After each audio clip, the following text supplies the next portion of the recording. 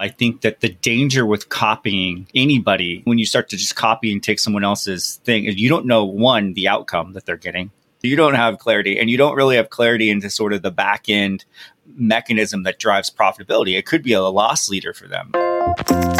This is The E-Commerce Leader, a show for you, the owner of a thriving online business. In this shorter episode, we bring you our hot takes on topical and central e-commerce subjects, fresh from our expert panel, Chris Green, Jason Miles, Kyle Hamer, and myself, Michael Veazey. Let's jump in. Today's sponsor is Eva, the most intelligent Amazon scaling toolkit online. Amazon sellers need exact, quick-to-read profit reports. Many sellers already pay a lot of money for these.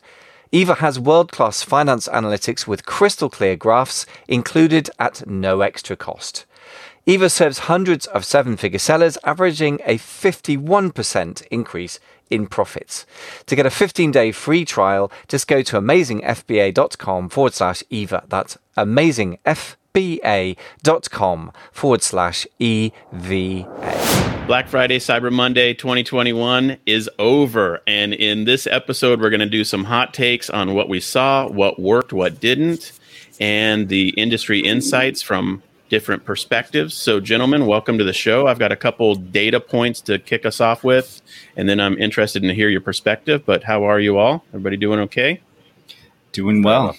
Doing great. All right. Right. Well, let's jump into it. I have a couple different data points and insights. One bit that I saw recently was on CNBC. They framed Black Friday to Cyber Monday as a digital disappointment. And I was like, wait, what? Really? Oh, that's not my perspective, but whatever. So I looked at their, slide deck that they shared on their screen. It's data from Adobe. And they said Thanksgiving spending was flat. Black Friday spending was down 1%. November 1st through 28th spending was $99 billion globally, maybe. And then versus 2020, they said spending was up 13.6%. So apparently, from their point of view, that's a digital disappointment. I'm not sure I agree with that. But then there's one other bit I'll share, and that's from Shopify directly. And Shopify's data was more optimistic and positive. Their commentary was that the Black Friday, Cyber Monday sales were record sales. $6.3 billion flowed through the Shopify network, and that was a 23% increase in sales over 2020. So with those little bits of data, what were your guys' points of view? Do you have anything else that you saw that was a data point that you want to share, or first hot takes or insights? Happy to go around the table. Michael, I know you've got a data point or a document you wanted to mention as well. I don't have any massive takes on the day itself so much, but I think the industry trend showed up in the Black Friday, Cyber Monday in the UK, which is to say that in the UK, this has been a bit of a quieter year than last year. But then in 2020, we got up to something like 47% of retail was e-commerce in the UK last year. It's a small country and it was very locked down. So obviously we've dropped back to a mere 25%. So that would be expected really. So I think it was a demand drop. I don't think the conversions are down or anything like that. The model isn't broken. There's just more people out actually shopping in physical shops, I think is what we saw here. Yeah. All right. Anything else around the table? Kyle, Chris, what do you got? Thoughts?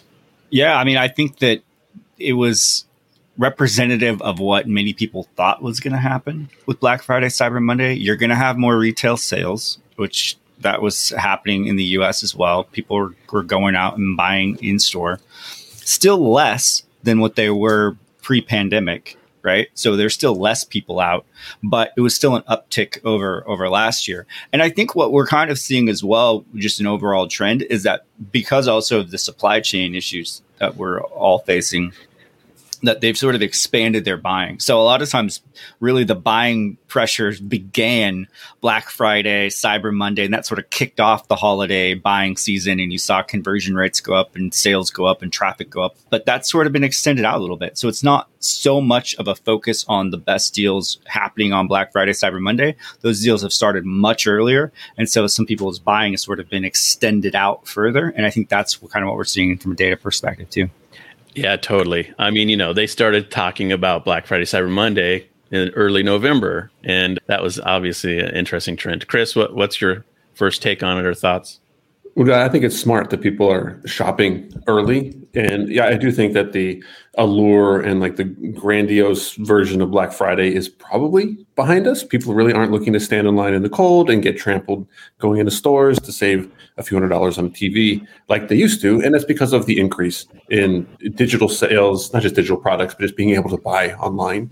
And I think people frequently forget how low maybe isn't the right word for it, but online sales are still just a fraction of retail sales. The majority of sales still happen at the retail level. And that's going to make for every Black Friday, Cyber Monday for the foreseeable future be record setting because it's just increasing. And as it continues to increase, it's going to be higher than the last one. Now with a pandemic year, it's going to kind of put a little bit of a dip in there where people aren't going out as much. And I think this year people really wanted to go out because they didn't get to do the social Black Friday last year because of all the pandemic stuff. But people are still going to buy stuff. I don't see in my lifetime a time where people are not going to want to spend money. They get a dopamine hit out of buying stuff for themselves and for other people. And when the retailers know that and they're like, okay, let's have special deals and let's put out specials and better offers, people are going to take advantage of them. And I hope a lot of people did take advantage of them as consumers, as well as saying, look, if I'm a seller, if I'm a retailer, if I'm an author, if I'm doing something or I have something for sale, take advantage of that increase in traffic, but just don't overly focus on Black Friday, Cyber Monday. Just take advantage of that bump, but it's a year-round business. Yeah, totally. All right. I'm going to ask each of you in a moment what your personal purchase of choice was that piqued your personal interest if you did any shopping over Black Friday, Cyber Monday, if that's a fair question, I think, and why that caught your attention or whatever, what the deal was. But then I also want to ask you about how your personal businesses did, if you did any special Black Friday to Cyber Monday promotions and or any lessons learned from them. And if you don't want to share the details or whatever, that's totally fine. But I do want to get that. But one other thing I'll just tee up for us as conversation is, I do wonder the extent to which the inventory supply chain drama of 2021 has affected merchants' interest in putting products on sale. I'm like the question is, if you're already stressed on inventory, do you really want to burn it down to the ground with some kind of crazy Black Friday, Cyber Monday special? I think the answer is probably no. So I'm curious on your take on that part of this story.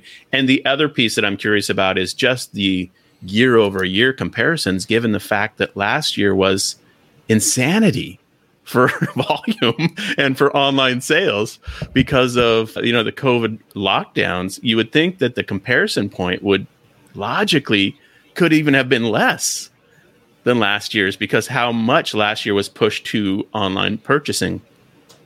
So any thoughts in those regards as it relates to supply chain or year-over-year comparisons that people have? You want to go in the same order? Michael, any thoughts on that?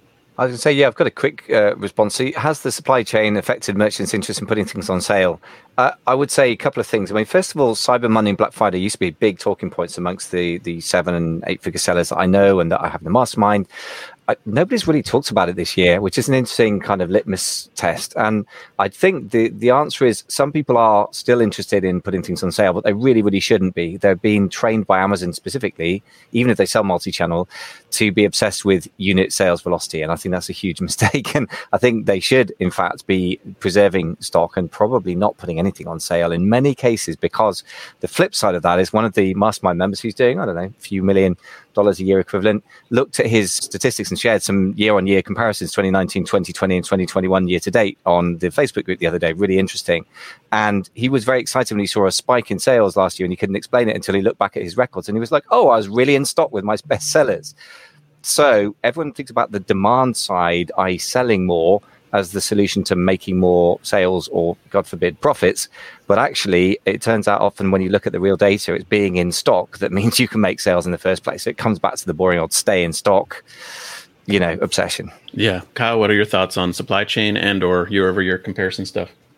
Well, it becomes interesting, too, because if you talk to different resellers that are in the marketplace, too, they're eyeballing the fact that some of these brands are out of stock and that they can get sourced from other places or other wholesale things. And so they're actually being able to sort of fill that gap, which I think is really interesting. Now, they realize that that's not always going to be the case, particularly when Amazon is the seller of record, right? They're looking to say, when is Amazon going to be out of stock for this? And can I get it? And if I can, obviously I want to sell it and sort of fill that gap in the marketplace while everyone sort of deals with supply chain issues. So I think that's an interesting angle when you talk about the supply chain. Overall, though, I mean, we didn't do a whole lot of discounting at all over Black Friday, Cyber Monday. I think I had one SKU which I sort of ran a special on because it was I had a lot of it and I wanted to move it. And so I ran it as a sort of a top of the funnel loss leader approach because it was a good sort of sample size. It's like a little book like this. And so that was the only thing that we did. Everything else was still full price. In fact, prices went up. So that's how I approached it. And sales were pretty much, I mean, they were up a bit, over that time frame from last year as well.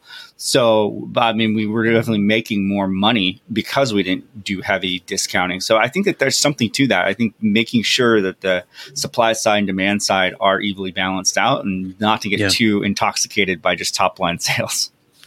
Kyle, I know in prior years you've participated in the Lightning deals you participated in? They do. Was that still something of interest to you or not so much? Have you kind of moved away from that, or what was your thoughts in 2021?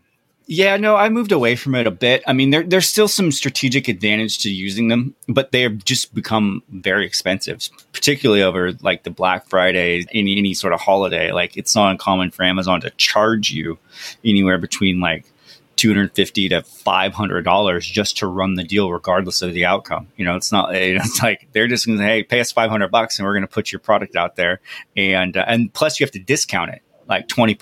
So you have to discount your product plus pay for the advertising to do it. So when you do the math on it, it becomes very, very challenging unless you have a lot of volume that you're going to do, and that's a bit of a gamble as well, because even if you have good sales velocity for a particular product, if that product doesn't have really mass appeal, right, you're going to put it out there as a lightning deal or one of these special deals on Amazon, and you might get a few extra sales, but you may not even sell out the total amount that you're trying to do. So there's a little bit of strategy involved in it. I still do them, but I do them a little bit more strategically, and I don't try to optimize for peak days. So yeah, love it.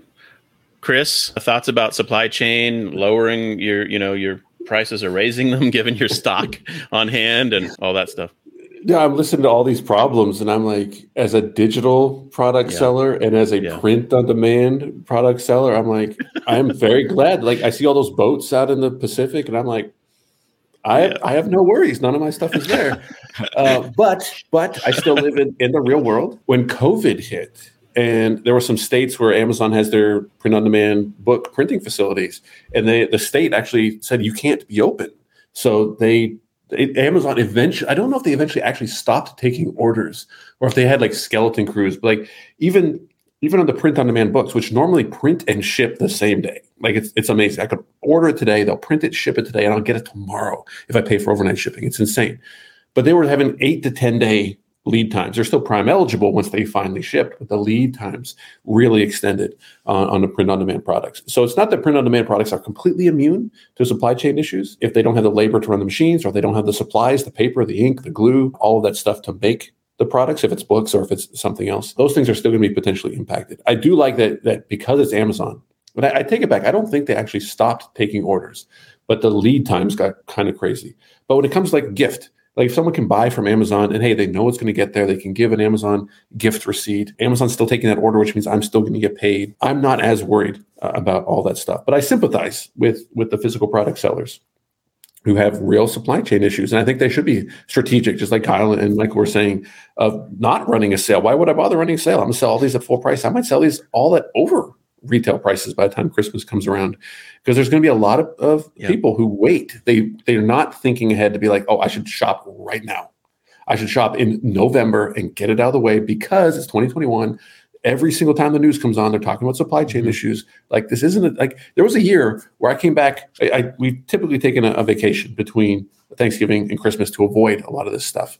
And I totally planned to come back from vacation and say, look, I'm just going to buy everything from Amazon. They got free 2-day shipping. I can order everything I need for Christmas on December 22nd. And that was the first time that I realized, wait a minute, Prime eligibility, they will actually push stuff back if they can't ship everything on time.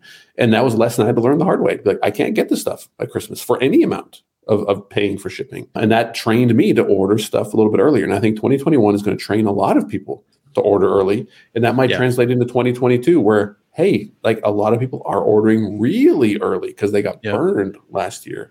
So it's just important to kind of keep track of the different types of consumers that are going to be buying early, buying late, and make sure that you have stock for all of them.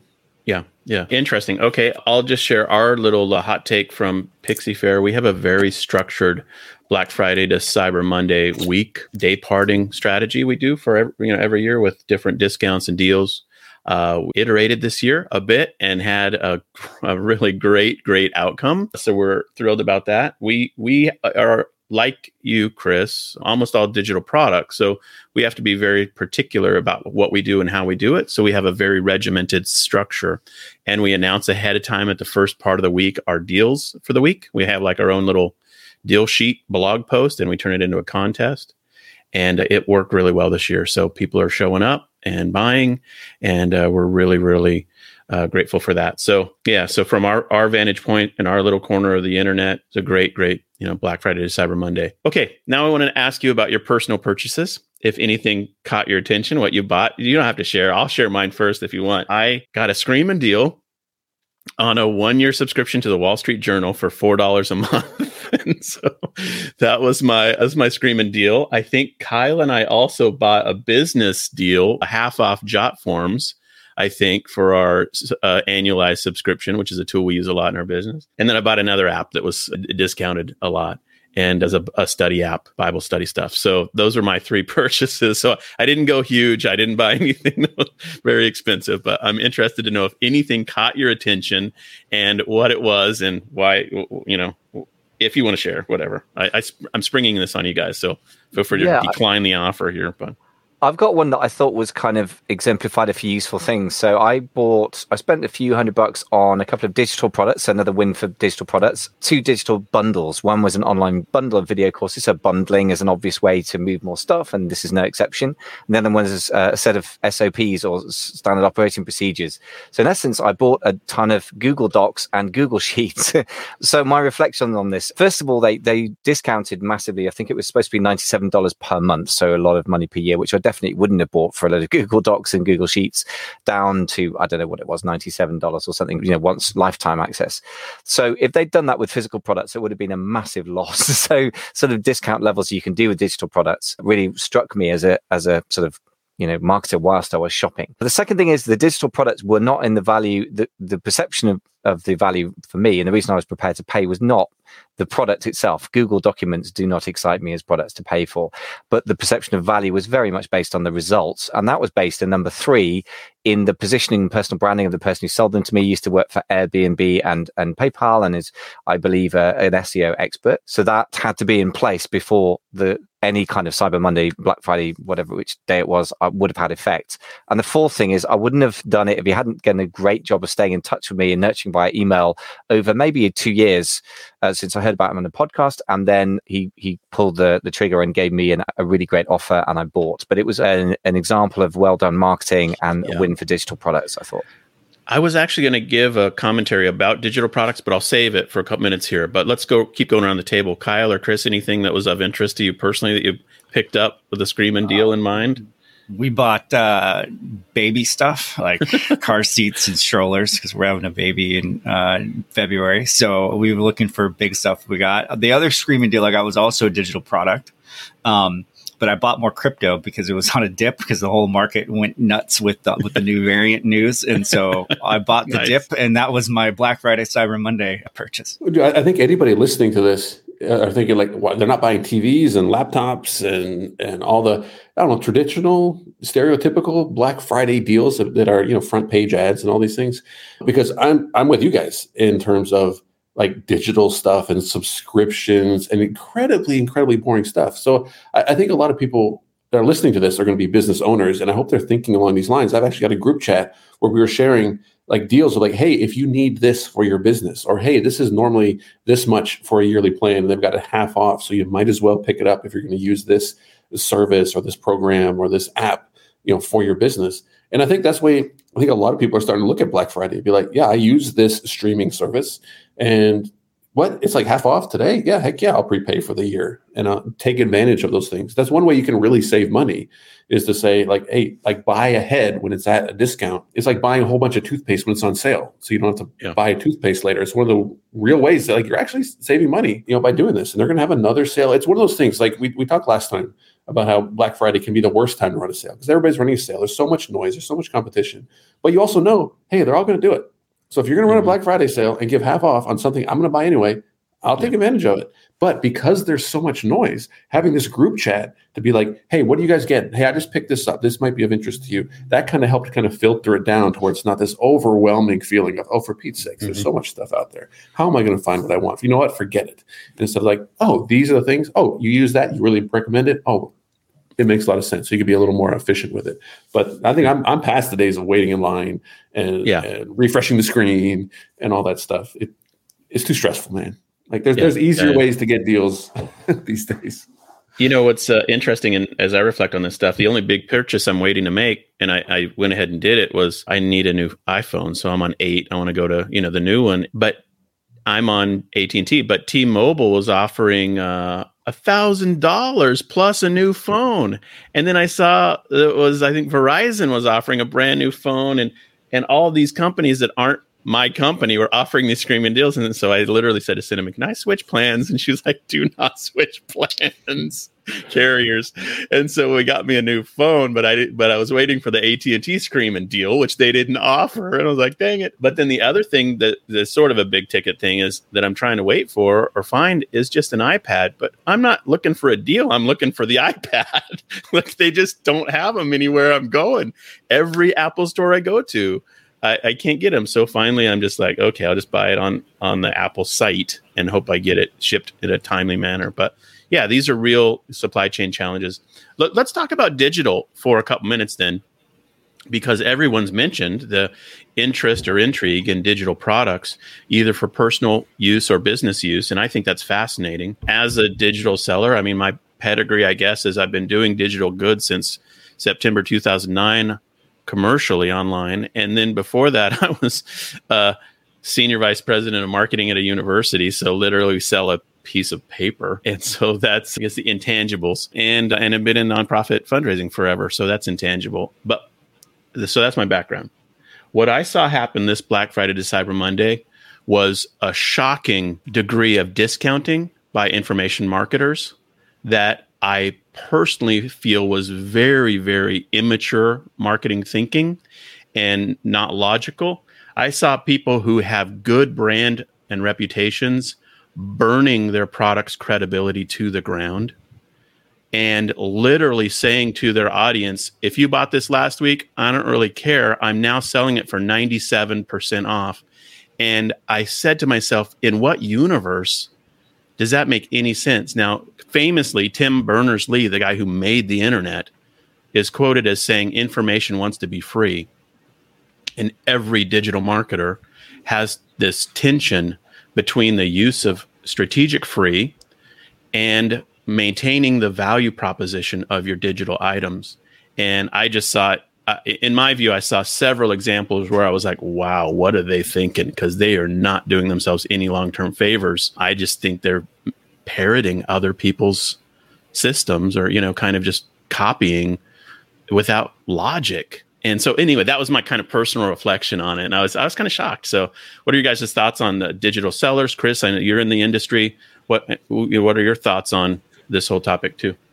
I think you're 1,000% right. When you have a digital product, you can discount to 99% off and still technically make money or not lose money, right? Like you're not actually buying products and sending them out and having this loss. But you're right. Like you burn customers who pay full price when you have too good of a deal. There is the truth that people who pay attention. So if you made everything free, it is going to have less impact than if you actually charge for it. And that's a little bit of like a catch-22, which like I want to help my customers. And if I could help them for free, I would. But if I don't charge, they're not going to do it. So I actually have to charge them so that they do it. So I'm actually helping them. If I charge them, that doesn't make sense. But like it actually does. It's because humans are irrational. And you have to understand that.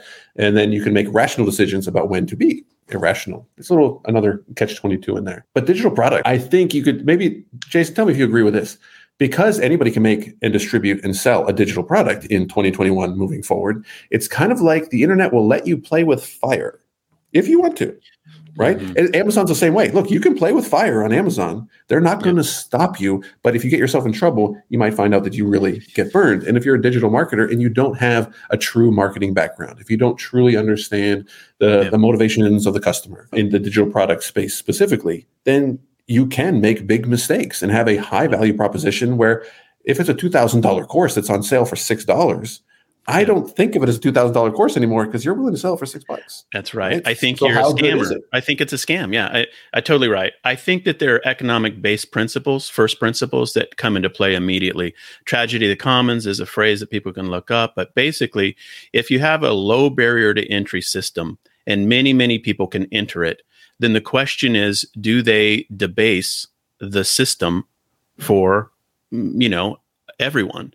And I believe that the pendulum is swinging more and more towards a glut of information marketing products that are being managed by amateur marketers who have gone for the money grab. Now, if they have a long-term strategy, good on them. Great. Like, if you give away one thing because you're building another thing, it's all good. But what my freebie is, if my freebie is your $2,000 course, you have a big problem. I don't, unless I don't have another $2,000 product. So all of these swirl together into an interesting pie. The bleeding edge of information marketing continues to advance every year, every month, as people try new things. And I do think we're seeing changes in the industry that are interesting to behold. And over time, people will either ruin themselves and their long-term business value, or they'll create long-term business value for their customers and for themselves. And it can be done. Universities have done it for thousands of years. And so I think it's an interesting situation we find ourselves in. Kyle and Chris, or Kyle and Michael, sorry, what are your thoughts on it? I've got a quick one. Just got to confess that it's interesting hearing you talk about that, people just copying other people. And there is a great pressure. I mean, I've kind of been looking at other digital information marketers and consultants, whatever, offering me stuff. And I bought one. And that's made me think, maybe I should go and discount some courses and even discount coaching. And then part of me is just extremely reluctant to do that because I've put time and effort into it, which could be sunk cost or it could be valuable to the consumer. But either way, copying somebody else is not actually a good reason. And part of me is resisting that. So I've got this internal tussle every year when Black Friday, Cyber Monday comes up, because my instinct is not to put discounts out there, really. So it's a very interesting tussle that we all face. But I would say it comes down to, you're the man who normally says this, Jason, branding. It's really, if you're going to sell something, you've got to work incredibly hard to create branding, and then you can throw it away very quickly by coming up with ridiculous levels of discount. So I think that the solution is you've got to work really, really hard to build brand. You've got to really work hard to persuade somebody to give you $97 for something else that is not 100% dissimilar to something that's $9. Yeah. But that work is such a big burden. I can understand why we cave in and just put the money down. I can see why we cave, but I think it's always a mistake, really. Well, I think it was Buffett who said, but it might not have been him, but a reputation that's taken you a lifetime to build can be ruined in a moment.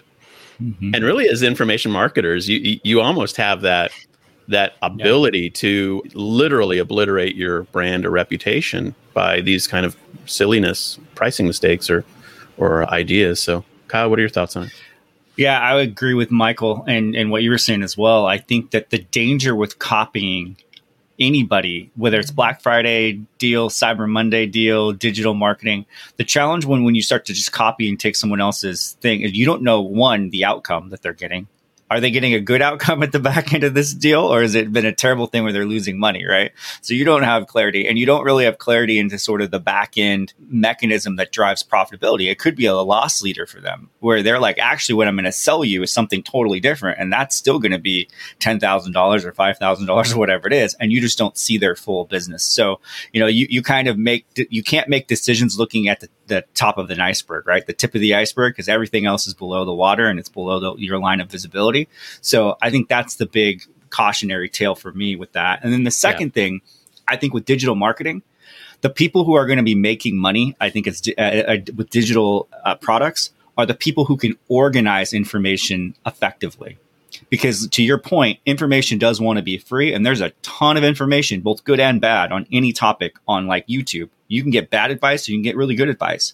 But I think what people are willing to pay for and what they're willing to spend money on is a provider who's going to organize that into actionable data and sort of sort through it and be the vetter of that data. And that has value. And so I think if you're bringing that to any industry or any product line, that is tremendously valuable, and you shouldn't be distant. Wow. Okay. This took a whole turn I wasn't expecting, really. I didn't realize we'd get into deep, philosophical digital content, some pricing strategies here. But you know what? The Black Friday to Cyber Monday marketing that we saw begged the questions, and I think it's good for us to reflect on them. Okay, let's wrap it up. We're 30 minutes in. Any other big takeaways for Black Friday Cyber Monday 2021 we want to share with people? Concluding thought? I'll throw this out there as a primarily digital and print-on-demand seller. Like, Kyle really nailed it, and I think it's important for people to understand. Just like you said, information wants to be free, and in general, information is free. Between Google, Facebook, and YouTube, I don't know anything that's literally not on the internet. Now, it might be hard to find. And that's the problem. And that's what people pay for. And Kyle said organize. He said vet. I would use the word curate. To take, an expert can curate and take all this information and kind of whittle it down and say, no, this is what you actually need to know to be educated in this topic. And that's what people are paying for. Now, if it's a one-time digital product. Now, when you go next level and you start getting into $1,000, $2,000, $5,000, all this extra stuff, that's when, in my opinion, you're getting into personalization. If you're going to work with someone one-on-one who's going to actually address things specific to you. And if that's how everything's going to work, that's going to push prices down on the organization, on the curation products. And good, I'm not trying to be too, I don't know what the word is, but pat my own back too much. But I do want information to be free. I want people to have access to good information at the lowest possible price, the easiest possible delivery method, which my Kindle would be my preferred method. I want that to be very inexpensive. And I would put out there, and I don't know if I'll do this in the next year, but to say, look, I really do want to help all you guys. I will make my stuff free 1 day a year.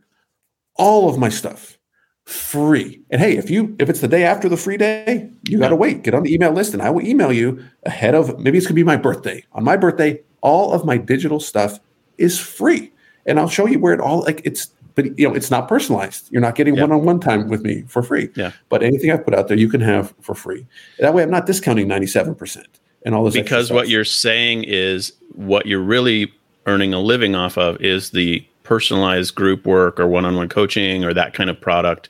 The stuff that's the content is your loss leader, if you will, or the freemium and the free in your freemium model, and therefore you're just moving what Eben Pagan calls the free line, which in that regard, it's smart pricing strategy for digital marketers. But you're a veteran at this, So, but yeah, to make it all free, if you've got, to Kyle's point, an iceberg underneath it, that is how you actually earn a living and survive. Everyone needs an iceberg underneath it.